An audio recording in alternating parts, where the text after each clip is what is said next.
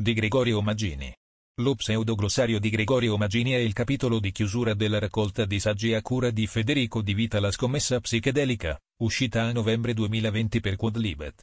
Glossario perché mette alla prova alcune parole chiave delle culture psichedeliche, per verificarne l'attualità e l'usabilità. Pseudo perché, in ossequio alla fratalità del tema, non dà alcuna definizione e anzi non riesce nemmeno a mettersi in ordine alfabetico. Ne presentiamo qui una versione ridotta. Sottoterra. La clandestinità toglie ossigeno a una cultura e ne mummifica il linguaggio. Quando ci si riduce a sopravvivere nelle catacombe, i fondamenti restano non indagati. In un certo senso, indagare non è necessario, perché ai fondamenti ci si è già. Anzi, scavare ancora, sottoterra, diventa rischioso. Non si può aprire una buca o spostare una soglia a cuor leggero, perché se la volta non regge e crolla non c'è alcuna via di fuga. Quando poi però si riemerge alla luce del sole, ci si trova tra le mani parole e accezioni non perfettamente calzanti, come chiavi di foggia antiquata che aprono solo serrature d'altri tempi. Ci si accorge che a forza di parlare cifrato, non sappiamo più con precisione qual era il messaggio originale. Rischiamo di perderci in una nebbiolina di nomi dal significato indefinito, che non corrispondendo più all'esperienza, la occultano più di quanto non la illuminino. Ora con questo rinascimento psichedelico ci troviamo in una situazione simile. Le idee che abbiamo ereditato, le dobbiamo rimettere alla prova, per vedere se funzionano ancora. Il senso del glossario dunque non è mettere al corrente, fornire definizioni neutre, ma testare tendenziosamente parole chiave, similmente a quando si stendono e distribuiscono, esplorando col metodo dell'assenza di metodo, della disconnessione controllata che è lo stato di equilibrio dello psiconauta, le tessere di un puzzle sul tavolo. Con la difficoltà aggiuntiva che in Italia, al contrario che nel mondo anglosassone, un discorso pubblico di ampia risonanza sulle sostanze non c'è mai stato, rimanendo più o meno paradigmatica tra gli intellettuali. Fino a oggi, una posizione come quella di Alberto Moravia: non amo le cose che modificano la droga del mio pensiero, cioè la droga che mi produco da me. Sì, so benissimo che mi drogo anch'io, con la scrittura. Anzi, io mi drogo con la mia immaginazione. Ma non vedo perché dovrei modificare il mio stato normale, aggiungerci qualcosa. Nel bene e nel male, con o senza sostanze psicoattive, non viviamo più in un'epoca in cui ci possiamo cullare nella sicurezza illusoria di poter vivere appieno, e forse nemmeno sopravvivere, nel proprio stato normale. Rinascimento psichedelico. Puzza terribilmente di hype.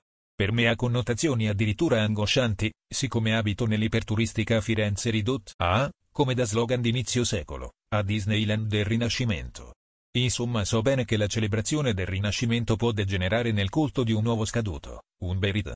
Faccina triste, se ci sia ancora dentro qualcosa di mangiabile non si sa, l'importante è far pagare ai visitatori il diritto di fotografare, e fotografarsi, il guscio. Tuttavia, l'hype potrebbe anche essere giustificato. In fondo, chi usa l'espressione lo fa in riferimento specifico a un movimento nella ricerca medica. Dal punto di vista di ricercatori, psichiatri e pazienti, sono tempi eccitanti, di speranza, che prefigurano, come sostiene eloquentemente Ben Sessa in The Psychedelic Renaissance, una psichiatria che possa finalmente accogliere nel suo linguaggio la parola cura, dopo un secolo passato, in mancanza di meglio, a nascondere le malattie e alleviando i sintomi. C'è però una connotazione più ampia in questo rinascimento, che di solito non viene esplicitata, benché sia chiaro che tutti i suoi fautori la tengono a mente, ed è la speranza che la diffusione dell'uso terapeutico di MDMA, psilocibina, chetamina, eccetera porti a una specie di rinascimento culturale e spirituale di un'umanità afflitta da una terribile epidemia di disagio psichico. Un'accezione idealistica che resta sotto traccia perché per propiziarla bisogna evitare di attirare troppa attenzione, bisogna tenere la faccenda nei sobri binari della ricerca scientifica, dell'evidenza empirica raccolta con cura per i dettagli e le condizioni degli esperimenti, e soprattutto evitare come la peste qualsiasi associazione con gli hippie, cioè con il radicalismo politico degli anni 60, gli stessi hippie che negli anni 60 venivano accusati di disimpegno piccolo borghese decadente e a cui ancora oggi la destra post-sessantottina imputa niente di meno che la fine della civiltà occidentale. Come risultato, la nuova psichedelia si pensa spesso come un movimento per strappare certe sostanze psicoattive per natura benigne dalle grinfie della politica, e rimetterle nelle mani fidate da cui gli sconvolgimenti controculturali e le relative reazioni li avevano strappati, quelle degli scienziati. Scrive Ben Sessa, senza la validazione della professione medica, gli psichedelici rimarranno vestigia arcaiche del passato, denigrati come sostanze ricreative ed abuso, perennemente soggetti a un'opinione pubblica negativa. Allo stesso modo, le persone che ne fanno uso, sia pure a fini psicospirituali, saranno sempre calunniate e rifiutate dalla società. Passaggi del genere mettono un certo disagio. Pare che questi scienziati non si rendano conto di non vivere più negli anni 90 del millenarismo tecnoscientifico. Se la scienza oggi sollecita visioni nel pubblico laico, sono sovente visioni di angoscia, controllo e schiavitù, persino di apocalisse. Dopo il crollo di legittimità innescato dalla gestione neoliberale della crisi del 2008, il razionalismo basato su fatti e logica non è stato sufficiente per difendere i vaccini dall'ondata di risentimento contro la tecnocrazia. Perché tutto questo accanimento contro i vaccini? Non sarà che i genitori desiderano acclimatare brutalmente i loro figli a quella stessa durezza del vivere che li terrorizza e ne perverte la ragione? Faccina triste, sarà sufficiente per difendere gli psichedelici, quando entreranno sotto il radar delle destre tradizionali o, peggio, delle nuove destre radicali? Non è psicofantapolitica, abbiamo già esempi in tal senso negli Stati Uniti, con il gruppo di ultradestra The Base impegnato nella produzione di DMT, i neonazisti della Atomwaffen Division, cultori dei funghi magici, per non parlare dei numerosi esponenti della destra intellettuale, anglo-americana. Per fortuna i nostri sono ancora troppo ignoranti per accodarsi, come Jordan Peterson e Sam Harris, che non hanno avuto problemi nell'associare la passione per le ayahuasca al razzismo e alla misoginia. Ciò non significa certo che la scienza è sbagliata, che la validazione medica non sia necessaria, o tantomeno che si debba cercare di puntellare l'autorità degli scienziati con altre fonti di legittimità, magari di tipo religioso.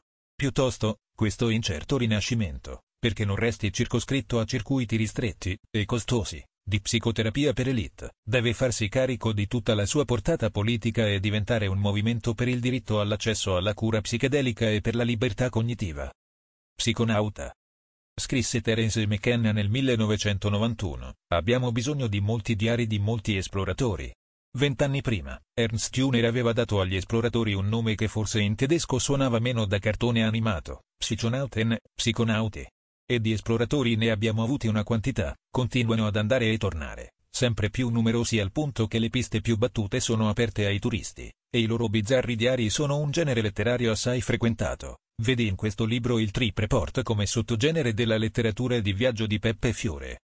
Nella mia esperienza, di psiconauti ce ne sono due tipi, i concavi e i convessi. Entrambi valorizzano un approccio soggettivo empirico e usano gli stessi metodi, ma differiscono per mentalità. Gli stati alterati di coscienza, in generale, prevedono una porta girevole, esce una realtà, ne entra un'altra. Gli oggetti della prima sono quelli normali della vita quotidiana, quelli della seconda sono lo strano risultato delle varie modalità di deformazione, moltiplicazione, aggiunta, cancellazione, scomposizione, assemblaggio, trasferimento eccetera proprie della sostanza. Va sottolineato che definiamo gli stati alterati in base a quello sobrio solo per comodità, ma potremmo fare anche il contrario, dicendo per esempio che lo stato sobrio è quello che fa collassare i frattali in oggetti stabili, dalle forme geometriche semplici e dai contorni ben definiti. L'unica superiorità obiettiva dello stato sobrio è che, essendo raffinato evolutivamente, è lo stato più utile per sbrigare le necessità quotidiane. Quando si prescinde dall'utilità, come sarebbe nostra mira generale quando parliamo di civiltà, non c'è alcuna gerarchia, nessun punto di vista è in sé sbagliato, illusorio, allucinato o tantomeno folle, ma sono tutti giudicati, caso per caso, in base ai fini e ai mezzi preposti. Ecco, lo psiconauta convesso ottiene, dall'esperienza psichedelica, accesso a una dimensione profonda, i cui strani oggetti sono più veri o in qualche modo più rappresentativi della verità di quelli normali. Il concavo invece crede che i due piani si equivalgano. Dell'esperienza, mette a frutto l'aspetto sottrattivo, la pars destruens per così dire, cioè tutte quelle caratteristiche che lo portano a perdere certezze, dubitare, aprirsi a indefinite possibilità alternative. Potrebbe prendere a suo motto quello di McKenna, il fungo mi ha detto che nessuno ci capisce un cazzo di quello che sta succedendo. Il convesso invece trova verità positive. È affermativo, dotato di scoperte e rivelazioni. Non è detto che sia più eloquente del concavo, del resto anche lui si deve confrontare con l'ineffabilità dell'esperienza, ma è molto probabile che per descriverla userà parole come pace, sublime, trascendente, mentre il concavo userà caos, assurdo, ridicolo. Sempre in cerca di unità, il convesso orbita attorno a pochi, grandi centri di gravità concettuali, metafisici, mentre il concavo, scostante e confuso, salta da un sistema all'altro come una cometa. Dal punto di vista della spiritualità, non è questione di scetticismo contro fideismo, esistono infatti convessi agnostici, o addirittura nichilisti nicciani, come il filosofo Peter Sosted-Taka, autore di Noumen Oshks, e concavi credenti. Eppure, il convesso si leggerà i Veda e andrà sempre volentieri a fare un pellegrinaggio a Eleusi, mentre il concavo preferirà il Dao di Ying e un giro su un forum di Reddit. Tecnologia. Il nichilismo latente nella logica deumanizzante dell'interfaccia droga-tecnologia è sempre in agguato, in attesa di un'occasione per schiudersi. Così Simon Reynolds 20 anni fa, descrivendo la discesa al lato oscuro della prima generazione di raver britannici, verso la fine del 1992. Per Reynolds, tutte le culture della droga finiscono per autodistruggersi per i costi psichici degli eccessi. Il burnout da social network con cui abbiamo iniziato a fare i conti da qualche anno, però, illumina la storia delle controculture distrutte dalla droga con una luce differente. L'intera ondata della cultura partecipativa è da considerarsi un grande moto di cattura tecnologica del processo di generazione delle subculture, mentre fino agli anni 90 la mercificazione si era limitata a incanalare movimenti più o meno spontanei. Oggi è la spontaneità stessa, la sua energia primale, a essere messa immediatamente al servizio del mercato. Le subculture non fanno nemmeno più in tempo a nascere, esplodono direttamente. Le crisi di ansia per eccesso di Instagram non possono, mi pare, essere ascritte all'abuso di psichedelici e anfetamine. Anzi, se c'è un abuso di sostanze, in specie farmaci sedativi, ipnotici e ansiolitici, è da associarsi a tentativi di armonizzazione di un armamentario psichico obsoleto con le macchine del desiderio perpetuo dell'Internet odierna, tentativi che sono forme di resistenza, non metodi per instaurare sinergie combattive del tipo Drug-Tech Nexus.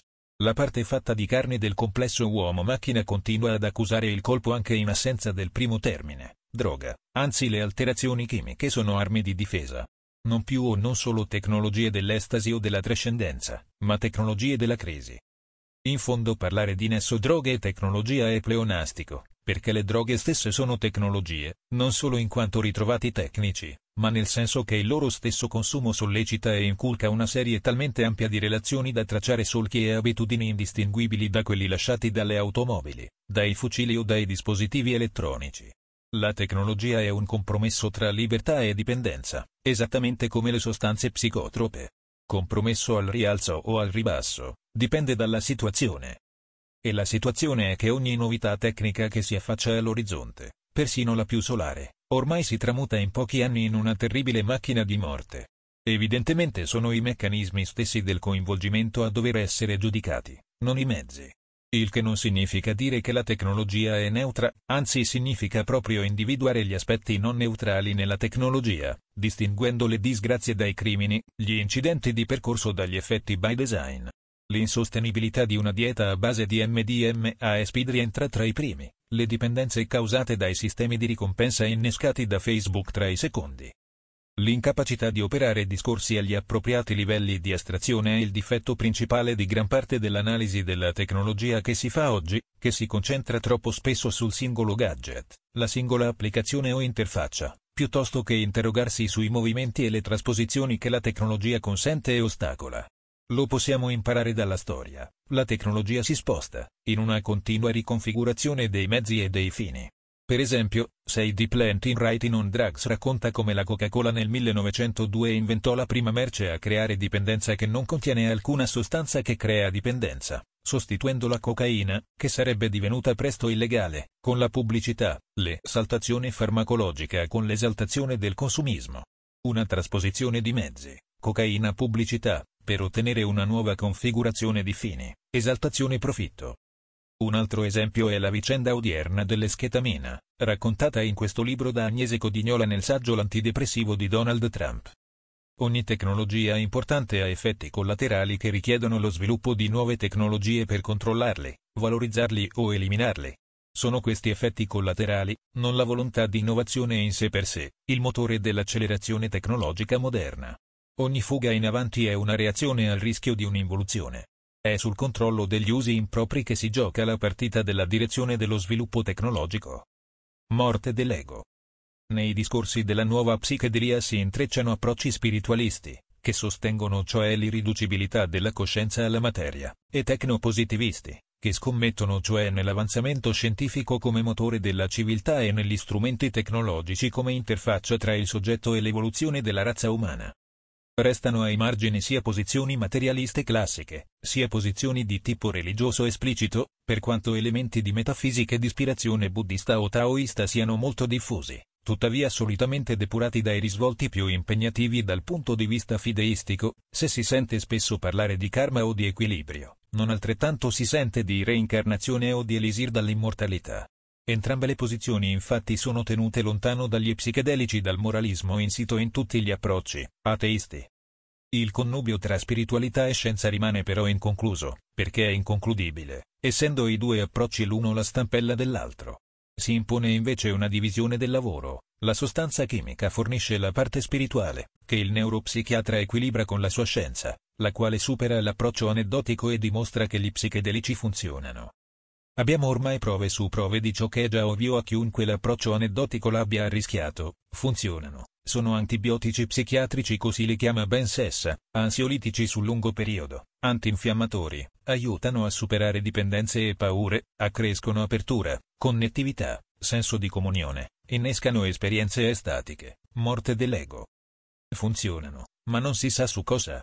Infatti modificano la coscienza, ma noi non sappiamo cos'è la coscienza. Come possiamo allora capire veramente cos'è uno psichedelico? Gli utilizzatori finali si trovano a compiere il bricolage interpretativo delle proprie esperienze utilizzando, in mancanza di altro, il linguaggio degli scienziati, che di fronte alla difficoltà dell'esperienza mostra la corda. I forum di Reddit sono pieni di dubbi e problematiche chiaramente figlie dell'imposizione irriflessa di un quadro interpretativo inadeguato. Vedi gente che domanda preoccupata: cosa succede se divento dipendente dalle sostanze che mi liberano dalla dipendenza da sostanze? Ho perso la paura della morte e ora non ho più voglia di vivere. Consigli per alternative al suicidio? Aiuto, mi sa che ho esagerato con la neurogenesi, credo che le mie nuove sinapsi abbiano fatto cortocircuito, perché continuano ad accendersi e spegnersi come le lucine di Natale. Ora ha giunto la piena illuminazione, l'universo in realtà è la proiezione olografica della mente di un alieno che ha fumato DMT, e noi siamo le sue allucinazioni.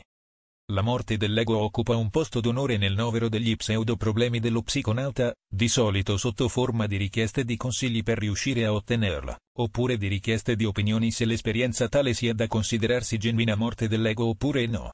Quando poi vai a leggere i resoconti, le esperienze soggiacenti sono tutte diverse le une dalle altre. C'è chi non sapeva più chi era, chi si era unito con il tutto, chi non riconosceva più gli amici, chi pensava di essere qualcun altro, chi aveva capito tutto ma riusciva a spiegarlo solo in una lingua aliena, chi ha visto la sua mano tramutarsi in un totem algoritmico che rigirava la sua personalità come se fosse un cubo di Rubik in 8 dimensioni.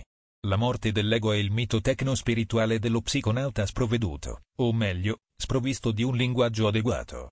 In essa si riversano le speranze di palingenesi e rinascita che sono il motore della neopsichedelia. Si riversano e si banalizzano nello stesso momento. E così, nel proiettare ciò che si desidera, ne creiamo una caricatura, e poi cerchiamo di ottenere quella, e non siamo soddisfatti. Ci siamo anzi preclusi la possibilità di realizzare il desiderio originario. Il nostro ego è tenuto in vita dal desiderio di ucciderlo. Strano. Conclusasi per sfinimento la guerra contro la realtà dichiarata dalle avanguardie artistiche agli albori del Novecento, CFR. Zygmunt Bauman, ci troviamo oggi ingaggiati in una più virtuale guerriglia contro il realismo, inteso come modalità retorica, come stile di pensiero e di discorso dell'oggettività e della ragione esasperate ed esclusive. Probabilmente è un ripiego fruttuoso, purché si sia in grado di escludere i falsi amici, cioè gli irrazionalisti ipocriti, per intendersi, quelli che ammirano l'incapacità di provare vergogna che accomuna i leader politici odierni, che sfruttano la confusione generata dalla crisi del paradigma neoliberista per giustificare la menzogna, la prevaricazione e la sete di potere. Bisogna infatti sempre tenere a mente che la guerra contro il realismo non è una guerra contro la ragione. Che il regime di post-verità, cioè di predominio sul dibattito pubblico di aspetti emozionali e identitari, non è altro che una fase in cui un autoritarismo rinnovato trova opportunisticamente conveniente abolire temporaneamente la verità, solo finché non sarà in grado di imporre la propria contro il paradigma liberale sconfitto. In breve, che l'alternativa non è tra una verità o nessuna, ma è sempre, al di là delle mistificazioni degli scontri di potere, tra molte verità. Abituati come siamo alle dicotomie del pensiero occidentale, non ci è facile camminare sul filo tra razionale e irrazionale che è necessario percorrere per accogliere verità multiple e contraddittorie. L'istinto è sempre quello di dover pendere per forza da una parte o dall'altra. C'è dentro di noi una coazione isterica a fare scelte di campo definitive, a vedere tutte le alternative come ingiunzioni a combattere, a isolare un tratto e tagliare tutto il mondo in base a quello, come se l'assenza di qualcosa implicasse la presenza del suo contrario, e ci impegnasse a eliminarlo. Insomma, non riusciamo a vivere in santa pace con le contraddizioni, le dobbiamo risolvere, cioè distruggere, o se non ci riusciamo, e di solito non ci riusciamo, nascondere, dimenticare.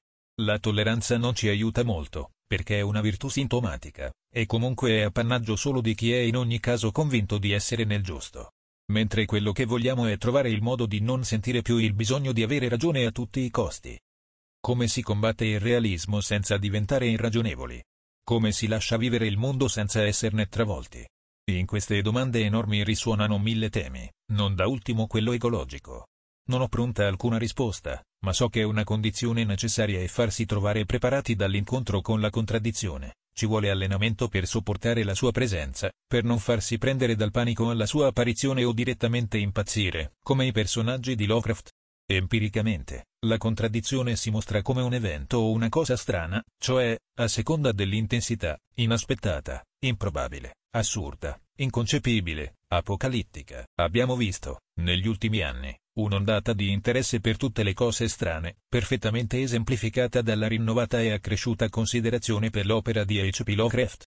Qualche esempio, in ordine di notorietà decrescente: la serie Stranger Things, il genere New Weird istanziato da Anne Jeff Vandermeer, la vita come qualcosa che non dovrebbe esistere della linea pessimista e nichilista di un Thomas Ligotti, lo strano estraneo del pensiero ecologista di Timothy Morton. Questa ondata sembra rispondere a un'esigenza profonda, cioè alla volontà di acclimatarsi con l'irruzione dello strano nella realtà quotidiana, oppure, per i pessimisti, di venire a patti con l'impossibilità di venire a patti con lo strano, ciò che Thomas Mann chiamava l'abitudine a non abituarsi. Perché non possiamo continuare a impazzire tutte le volte che Cthulhu o qualche altro paradosso incarnato Ligotti fanno capolino. La virtù primaria di chi combatte il realismo è l'equilibrio. Un equilibrio che è apertura estrema, disponibilità a farsi cambiare dalle altre persone e dalle altre cose.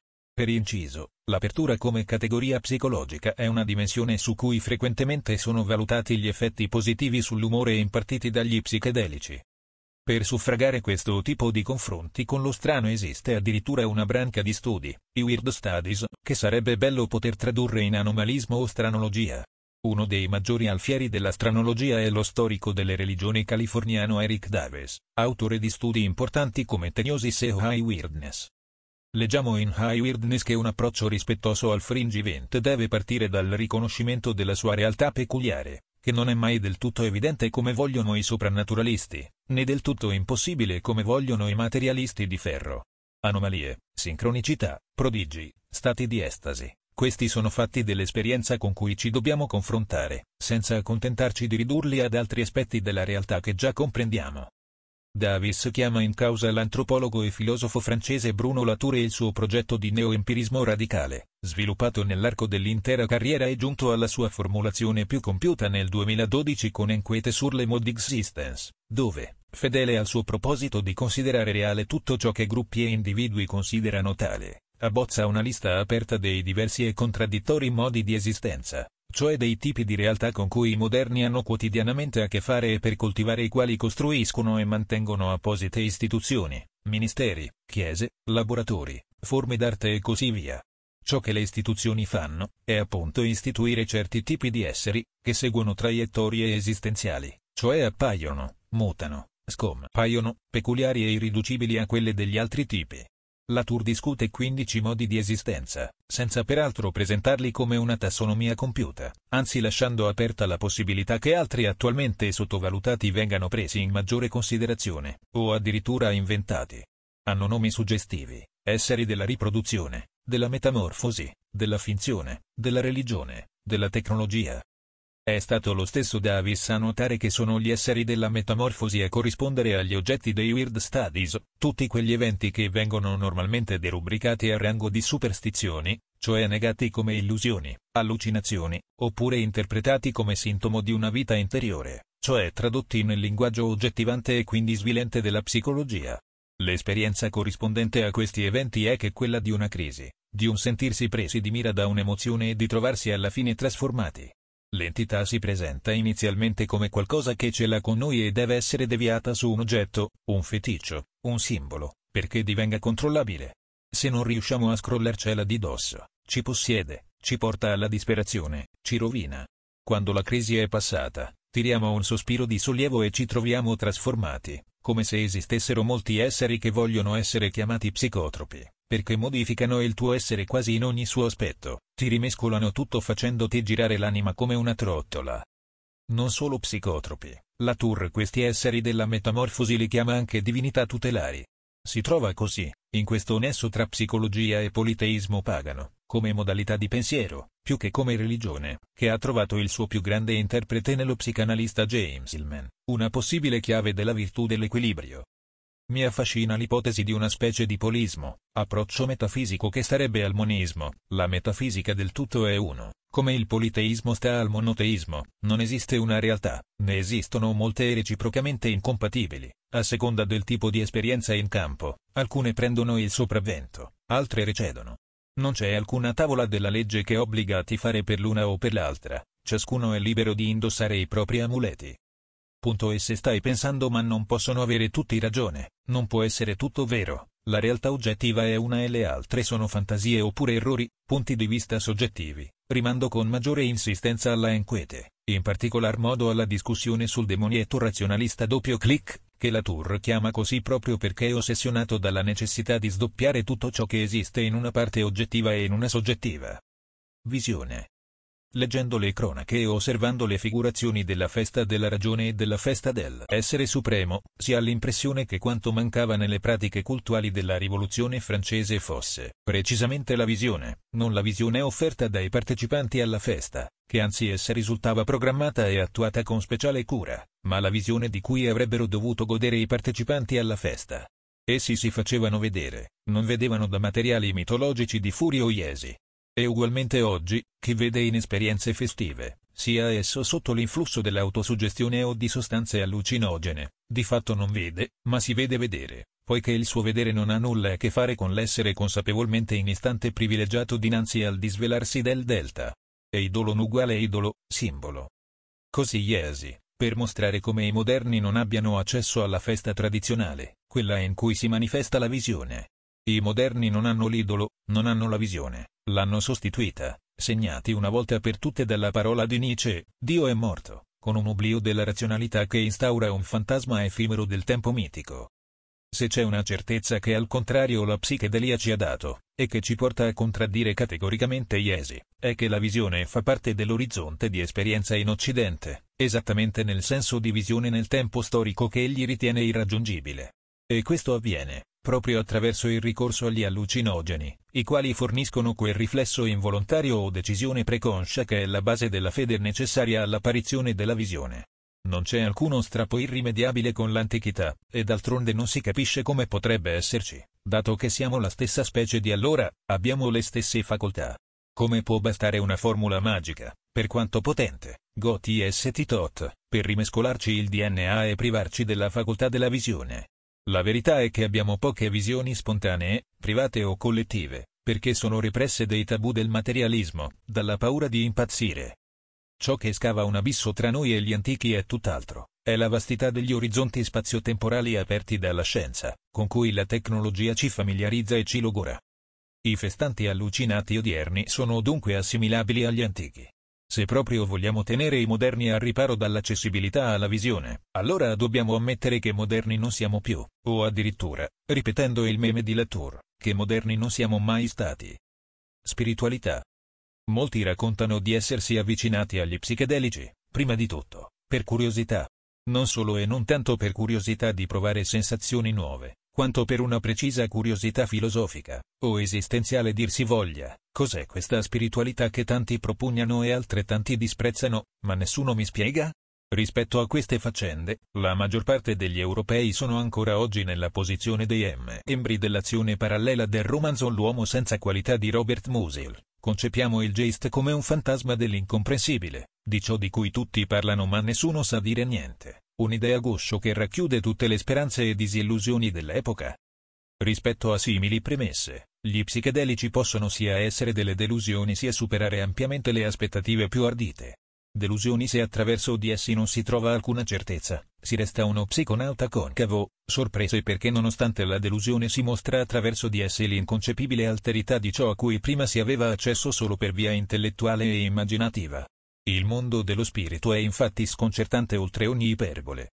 In tale ampio contesto, i rovelli di Ulrich e Agate e dei membri dell'azione parallela, benché inimitabilmente narrati, sono dei pallidi sussulti.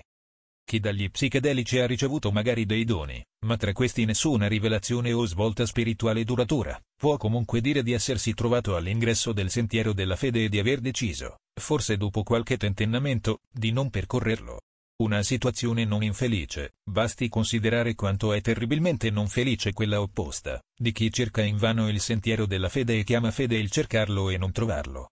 Gli psichedelici funzionano come amici spirituali perché sono, fra le altre cose, degli autoplacebo, mentre i placebo funzionano solo se credi che siano medicine. Gli autoplacebo funzionano anche se non ci credi, cioè anche se sai che sono solo placebo, perché ti rendono estremamente credulo. Può sembrare un intento denigratorio, ma in realtà i placebo sono tra le migliori medicine, economici e senza effetti collaterali. Il punto dell'autoplacebo è che non ha un contenuto specifico, porta dove il set e il setting determinano di andare, e opera le sue trasformazioni attraverso la visione. Come funzioni veramente tutto questo, e che significato abbia, non lo sappiamo.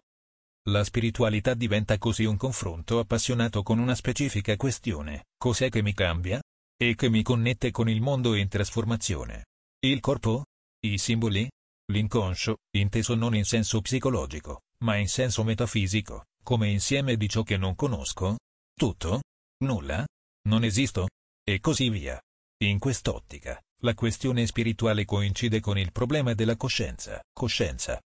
Si usa in filosofia della mente il concetto di trasparenza della coscienza, a indicare il fatto che percepiamo le caratteristiche degli oggetti appunto come caratteristiche degli oggetti, non come proprietà di rappresentazioni mentali eventualmente riferite a qualcosa di ulteriormente esistente. Per sviluppare la metafora, la coscienza è come la luce, non la vediamo, ma ci permette di vedere. Ciò che vediamo invece sono le superfici che la riflettono. Questa caratteristica della coscienza spinge i bambini a credere che percepire il mondo sia come affacciarsi a una finestra, e rende anche per gli adulti assai poco intuitivo un ribaltamento di prospettiva. L'esperienza psichedelica, IP, opacizza parzialmente questa trasparenza, rendendo evidente ciò che normalmente è afferrabile solo a livello teorico, o al più con illusioni ottiche, come quella dell'anatra coniglio commentata da Wittgenstein, che però, essendo limitate a singoli oggetti e non all'insieme del campo cosciente, non rendono giustizia alla pervasività dell'effetto di trasparenza. Leggendo diversamente la metafora della trasparenza, nelle adatte condizioni di luce, un vetro pulito è trasparente, non possiamo vederlo ma ci permette di vedere ciò che sta al di là. Tuttavia, se facciamo un passo di lato, il vetro diventerà percepibile attraverso piccole impurità sulla superficie, sue deformazioni e microriflessi. L'IP è il passo di lato, rende tutti i filosofi della mente. O meglio, potrebbe farlo, se non intervenisse un preconcetto, il bisogno di ridurre tutto a un'unica realtà oggettiva. Eppure l'IP dà accesso a realtà alternative. Negarlo è l'equivalente filosofico di coprirsi le orecchie e pestare i piedi. Tuttavia, il modo ingenuo con cui solitamente si parla di queste realtà alternative contribuisce a sollecitare la reazione infantile di chi le nega. Prendiamo ad esempio Rick Strassman e la sua interpretazione dei frequenti incontri con alieni dei volontari a cui somministra la DMT, raccontati in DMT. La molecola dello spirito. Ebbene, siccome in una certa percentuale dei casi appaiono degli alieni scienziati, allora lo scienziato umano si sente in dovere di affermare, dopo adeguata crisi di coscienza e messa in discussione della sua visione del mondo materialista eccetera, che è tutto vero, La DMT sfonda la membrana che divide il nostro mondo dal mondo degli alieni in camicie multicolore, i quali non aspettano altro che li passiamo a trovare, di solito per scandagliarci l'anima o per farci giocare con un gadget translinguistico.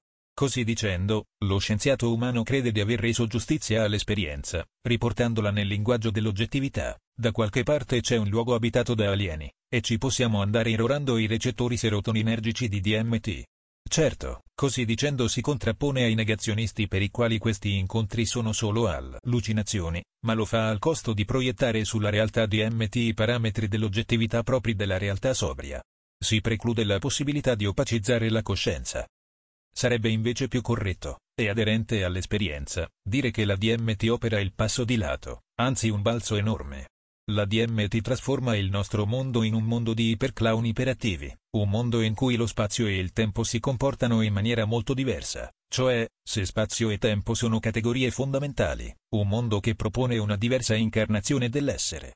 In riferimento al problema filosofico di che cosa si prova a essere un'altra forma di vita, l'esempio classico è quello del pipistrello, da un famoso saggio di Thomas Nagel. La DMT ci mostra che cosa si prova a essere un essere di pura luce capace di interagire con alieni, elfi e trickster.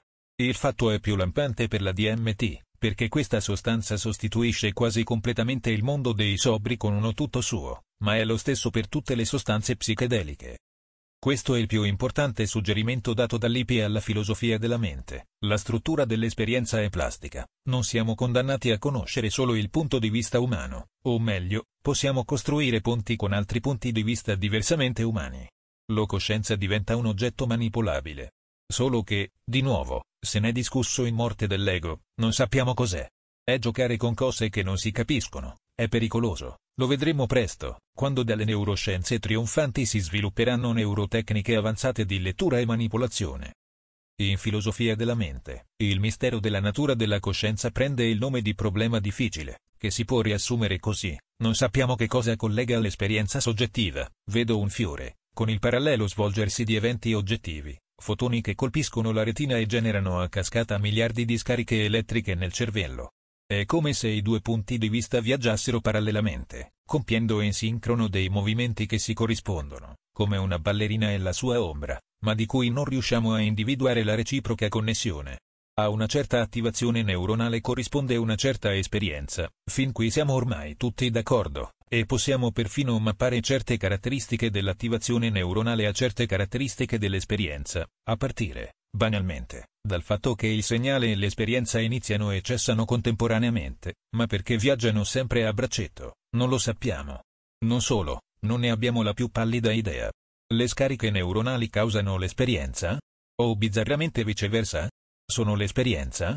Oppure sono solo correlati, così come lo sono il tuono e il lampo? Quando c'è uno c'è anche l'altro, ma non sono l'uno la causa dell'altro? Ma allora cos'è che causa entra? B? Dove si nasconde? Secondo alcuni, il medium sarebbe l'informazione, ma a me pare che l'informazione sia solo una misura di ciò che resta invariato tra i due punti di vista, e se lo scisma fosse così grave che non siamo neanche in grado di concepire una spiegazione? E se invece fosse tutto un abbaglio, l'esperienza è un'illusione, esistono solo scariche neuronali? E se l'abbaglio fossero le scariche neuronali? Questi sono fra i problemi più interessanti che possa affrontare una psiconauta, certo non con la pretesa di esperire direttamente la verità ma con la fiducia che l'arma del passo di lato possa offrire intuizioni preziose. Un progetto di ricerca che voglia formalizzare il metodo del passo di lato, può assumere a ipotesi di lavoro il modello della coscienza come simulazione. È un'ipotesi supportata, come detto, dall'IP, ma numerose scoperte della neuroscienza indicano nella stessa direzione. È una simulazione privata, non una simulazione collettiva alla Matrix. Ciò che chiamiamo esperienza è una rappresentazione semplificata di una realtà immensamente più vasta e complessa. Dal punto di vista soggettivo, dunque, interrogarsi sul problema difficile della coscienza richiede prima di tutto di interrogarsi sulle possibilità della visione. Esiste un qualche tipo di visione capace di sfondare la simulazione, mettere l'oggetto in presenza diretta del soggetto? Il mio istinto razionalista mi dice di no. Ma è appunto, solo un istinto, si sarà capito, sono un concavo. In ogni caso, se per alcuni la coscienza come simulazione può essere un punto di vista angosciante, spersonalizzante, che fa venire voglia di ficcare il capo sottoterra, Per molti potrà addirittura fungere da varco verso un senso di libertà, l'idea di poter prendere alla lettera il luogo comune: se cambi te stesso, cambi il mondo.